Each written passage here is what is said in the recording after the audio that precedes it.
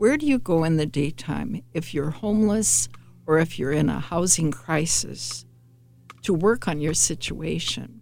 That was the big question Sister McCannon Brown asked that set in motion for a sanctuary for Milwaukee's homeless community and individuals at risk.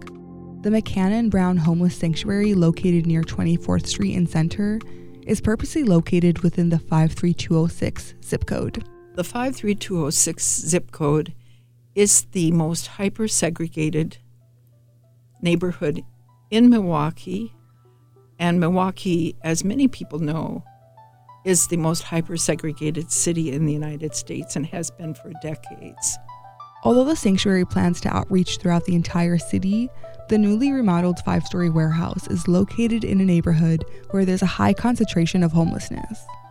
Sister McCannon Brown says the sanctuary will be a place where people can gather in the daytime. The Welcome Center is a place where people can be safe, come in, get refuge, but have access to all kinds of resources in the daytime. But then on cold nights like we're having, we would put pallets on the floor and give people a place to stay all night. The remaining floors will serve as a medical floor, an employment floor, and a union floor to bring groups together in solidarity. The sanctuary also partnered with MSOE and Groundworks Milwaukee to minimize the existing food desert by creating a green roof and aquaponics system. Although the center hopes to open April of 2020, the sanctuary still accommodates for the upcoming winter that can be fatal. Winter is life-threatening, and people die. It's nothing to be taken lightly. People die in the cold in Milwaukee.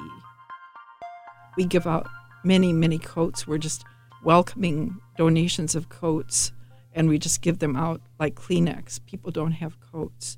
Sister McCannon Brown and I had a long conversation about the homeless community and ways to help. And I think the first thing to consider is to treat people with kindness and dignity. The 5-story sanctuary is a safe haven for individuals that often feel ignored or invisible.